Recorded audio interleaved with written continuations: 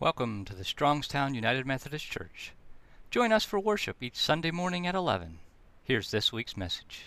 For the wound of my people. Oh, that my head were a spring of water, and my eyes a fountain of tears. I would weep day and night for the slain of my people.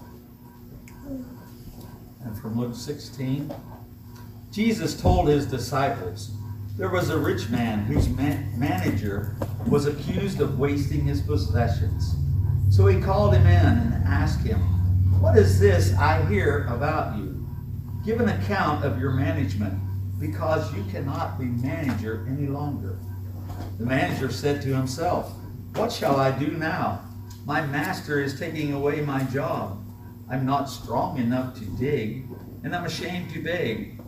I know what I'll do so that when I lose my job here, people will welcome me into their houses. So he called in each one of his master's debtors. He asked the first, how much do you owe my master? 800 gallons of olive oil, he replied. The manager told him, take your bill, sit down quickly, and make it 400. Then he asked the second, and how much do you owe? 1,000 bushels of wheat, he replied. He told him, take your bill and make it 800. The master commended the dishonest manager because he had acted shrewdly. For the people of this world are more shrewd in dealing with their own kind than are the people of the light. I tell you, use worldly wealth to gain friends for yourselves, so that when it is gone, you will be welcome into eternal dwellings. Whoever can be trusted with very little can also be trusted with much. And whoever is dishonest with very little will be dishonest with much. So if you have not been trustworthy in handling worldly wealth, who will trust you with true riches? And if you have not been trustworthy with someone else's property, who will give you property of your own?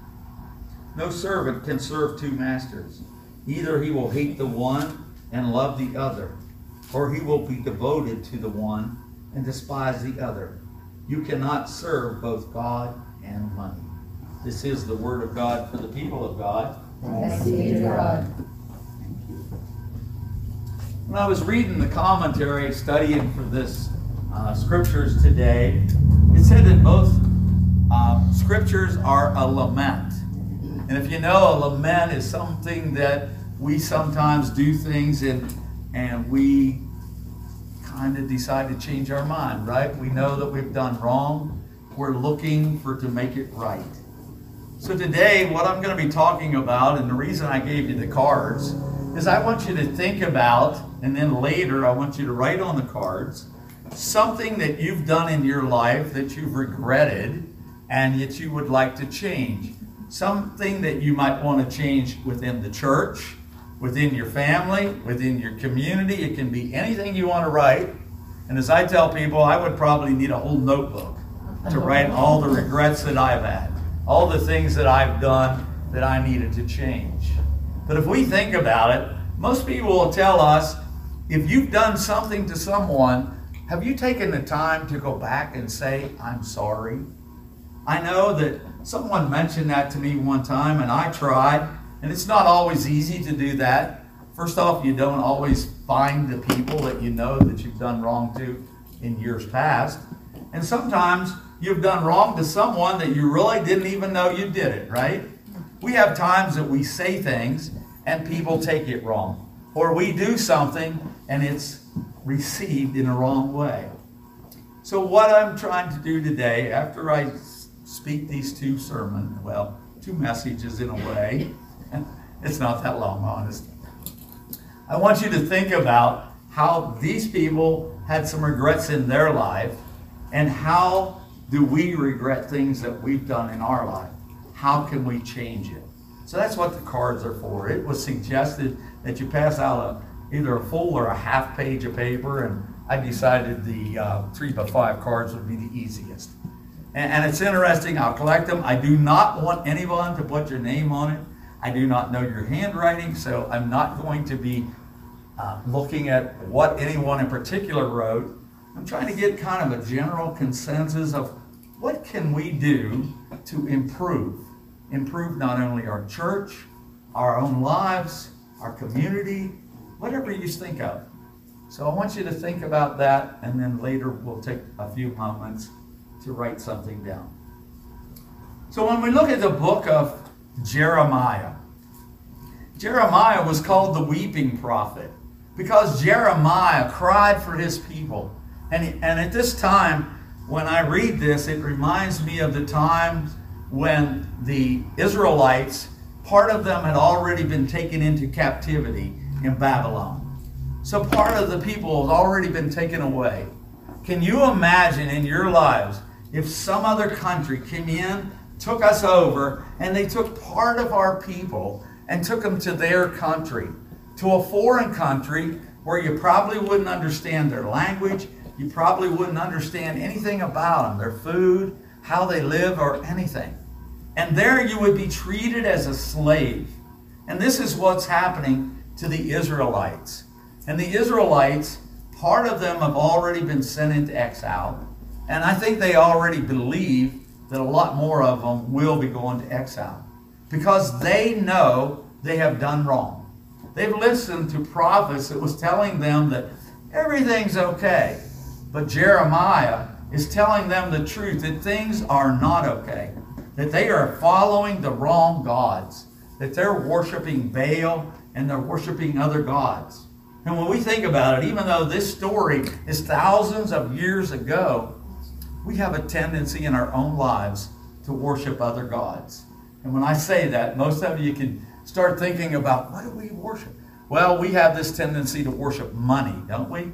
It's more important than whether we're in God's house and worshiping Him. We put money above a lot of other things. We put a lot of different things in our lives ahead of God. And that's why we can look around the church and we can see that there are people that aren't here that should be here, and they are probably so busy today because they were either working, and I know sometimes we have to, I understand that, or they're just like, I got to sleep in this morning, it's the only day I get off. But God is just asking for that 1 hour. He's asking for you to know that He is God and He is number one in our lives. And we have a tendency not to do that. But when I look at what Jeremiah writes, he says, Comforter, oh my comforter in sorrow, my heart is faint. Listen to the cry of my people. He knows the people are hurting. But Jeremiah, being the prophet that he was the type of person that would have been praying for his people. He would have been crying for his people. That's why he was called the weeping prophet. And if you realize this, most people probably don't. As pastors, God puts a burden on our heart that we have to pray. Well, I shouldn't say it as have to. We pray and we weep for the people that's under our charge. And I know, as I was talking to John last night, I know that almost every pastor will spend time in prayers for the people, will spend time weeping for the people. It's a burden that God's put on our hearts, that we care about everyone within the charge, within the community. We care about the people around us. And I pray that as a church, you care about your church and you care about the people around you. So Jeremiah is saying about this hurt in his heart, and he's crying for his people. He says, is the Lord not in Zion?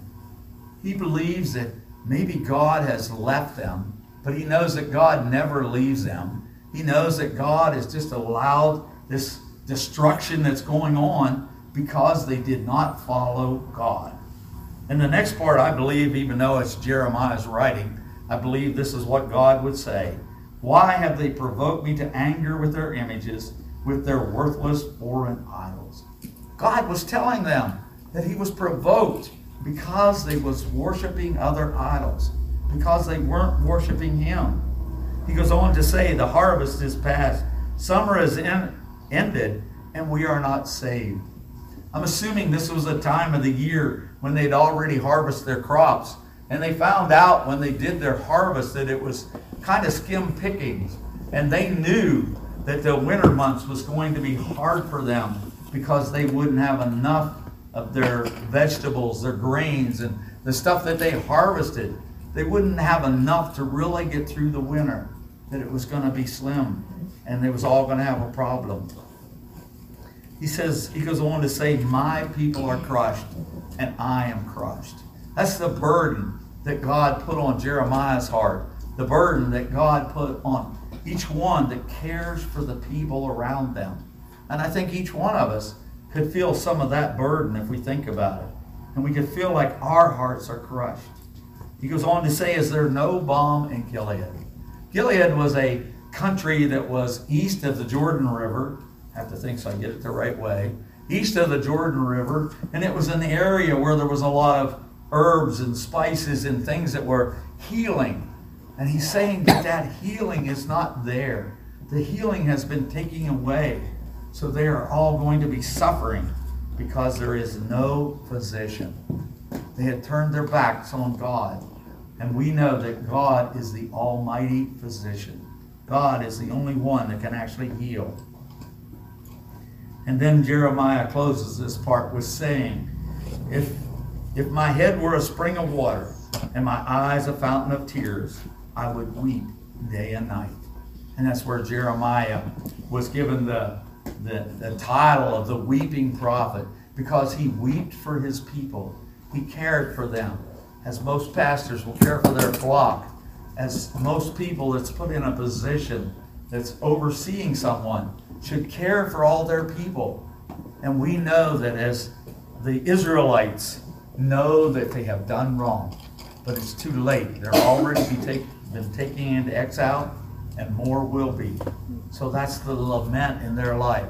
That's the regret that they didn't follow God. Instead, they followed their own hearts, they worshiped the idols, and now they're paying for the cost of it. So that's just one story to think about. Moving forward a little in time, Jesus tells the story of a manager who was mismanaging his boss, we'll say his boss's property. And then his boss finds out about it. Now this could happen to almost anybody if we think about it. His boss finds out that he's not doing right as the manager, and so the boss is about to fire him. Now if you think about it, I bet most of us at one time or other in our lives have thought about what will happen if we lose our jobs. How many times have we been on a job and we maybe have messed up, done something wrong, and we're worried that maybe tomorrow we won't have a job, and maybe tomorrow will end the paycheck. And if it ends the paycheck, it may end the food on the table and the roof over our heads. So this manager becomes a shrewd operator. And it says that Jesus tells the story that he says to himself in his head, what am I going to do if I lose my job? He said he's not strong enough to dig and he's ashamed to beg. So he goes to the people that owe money to his boss. Or in this case, they owe a product. And he says to the people, what do you owe my boss? What do you owe my master? How much? And the one says, 800 gallons of olive oil. So this manager tells him to cut the bill and make it look like he only owes 400 gallons. And the second one he goes to and he says, how much do you owe my master? And he says, 1,000 bushels of wheat. But he tells him also, take your bill and change it and make it 800 bushels. So what was he doing? Was he being dishonest? Was he giving up something like his, was he just lowering the price that was owed? Was he removing the interest? I was reading different Bibles, and one of them said they weren't really allowed to charge interest at that time, but maybe he put on an interest, and so he was just taking that away. Or maybe he had marked it up a little bit, as some people would do. We know in their day, tax collectors would mark things up so that they made money for themselves. So maybe this manager was just marking things up, and now he's thinking, rather than lose my job, I'll give my commission away. I'll give it back, and I'll make things right. But either way, we can imagine that he regretted what had happened. He regretted what had went on in his life, and he had to make some changes. When we are stewards of what God has given us, it's up to us to use everything that we have wisely. God has given us everything.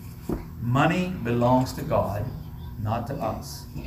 Money can be used for good, or it can be used for evil. And money can have power, and that power can destroy us. It's how we use it. So what God is saying here, if we look at these stories and we look at how this manager had handled what he had done, things needed to change. He was losing his job. His integrity was at question. Sometimes even in our days, we have things like that happen. If you read on down, it says if you can be trusted with a little, you can be trusted with a lot. But if you're not trusted with a little, how can you be worthy of a lot? So it's a matter of what Jesus is trying to tell everyone, that we need to learn to be trustworthy.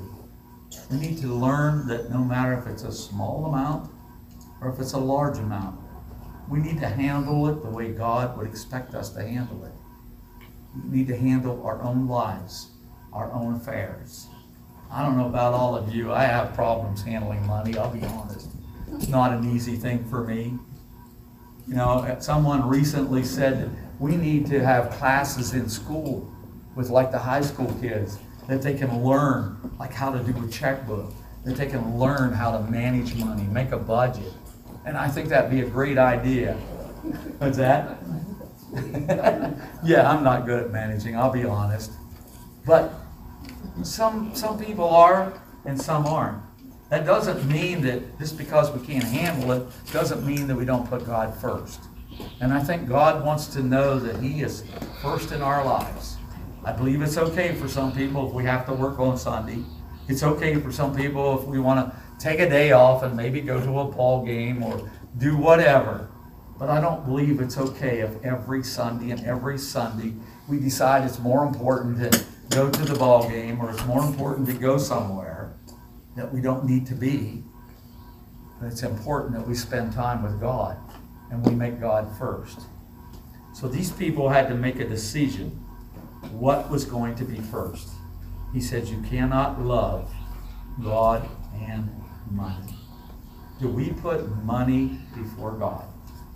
Do we put other things in our lives before God? I think sometimes we do have a tendency to do that. I know myself, sometimes I'm busy trying to get that dollar, trying to pay that bill. We all have that happen. But God's trying to say that He needs to be first. And as I was reading this and studying for this, the one thing that was mentioned, you know, we usually do a prayer of confession before communion. Do we ever think about the words that we read on that prayer of confession? I don't know if these are the exact words that's on the blue sheets, but it should be. Think about these words for a minute. Merciful God, we confess that we have not loved you with our whole heart. We have failed to be an obedient church. We have not done your will. We have broken your law. We have rebelled against your love, and we have not loved our neighbor. We have not heard the cry of the needy. Forgive us, we pray. Free us for joyful obedience through Jesus Christ our Lord. Amen. Think about those words and think about what's going on in your life. I know we have a lot of things that we regret. Like I said, I could probably fill a notebook. But I believe there's something in our lives that we could change. Something small. Doesn't always have to be large. Something to let God know that He is first. Could be something within the church. Could be something in your family, in your life. But that's why I gave you the papers. And I don't want any names on them. I'm not going to figure out who wrote what. I've done this twice now, and I think it's a great thing. It's been a blessing. When I get some ideas, I found out at one place in particular that a lot of people said, regret that I don't do more for my church. And I thought that was great because they did lack a lot of people doing stuff at their church. And I think it's going to change. So sometimes we have to think, where are we? What can we change? What would you like to see change?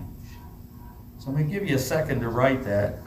And while you do that, I want to read a different prayer that the person that wrote this.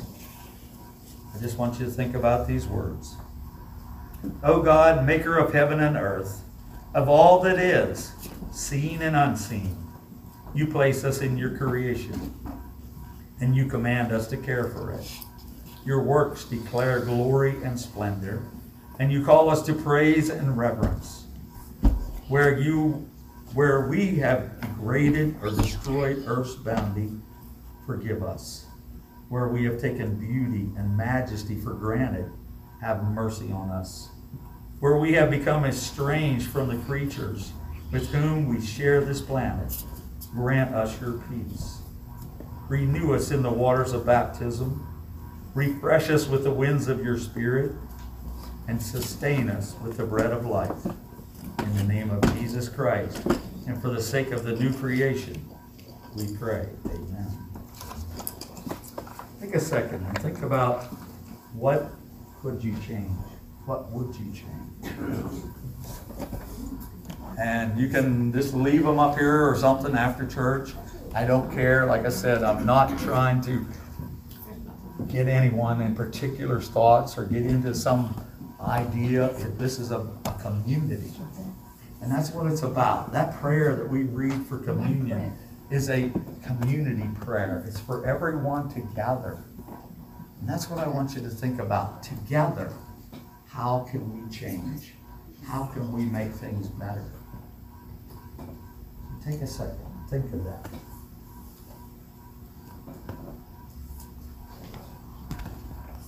Everybody have a piece of paper and a pencil?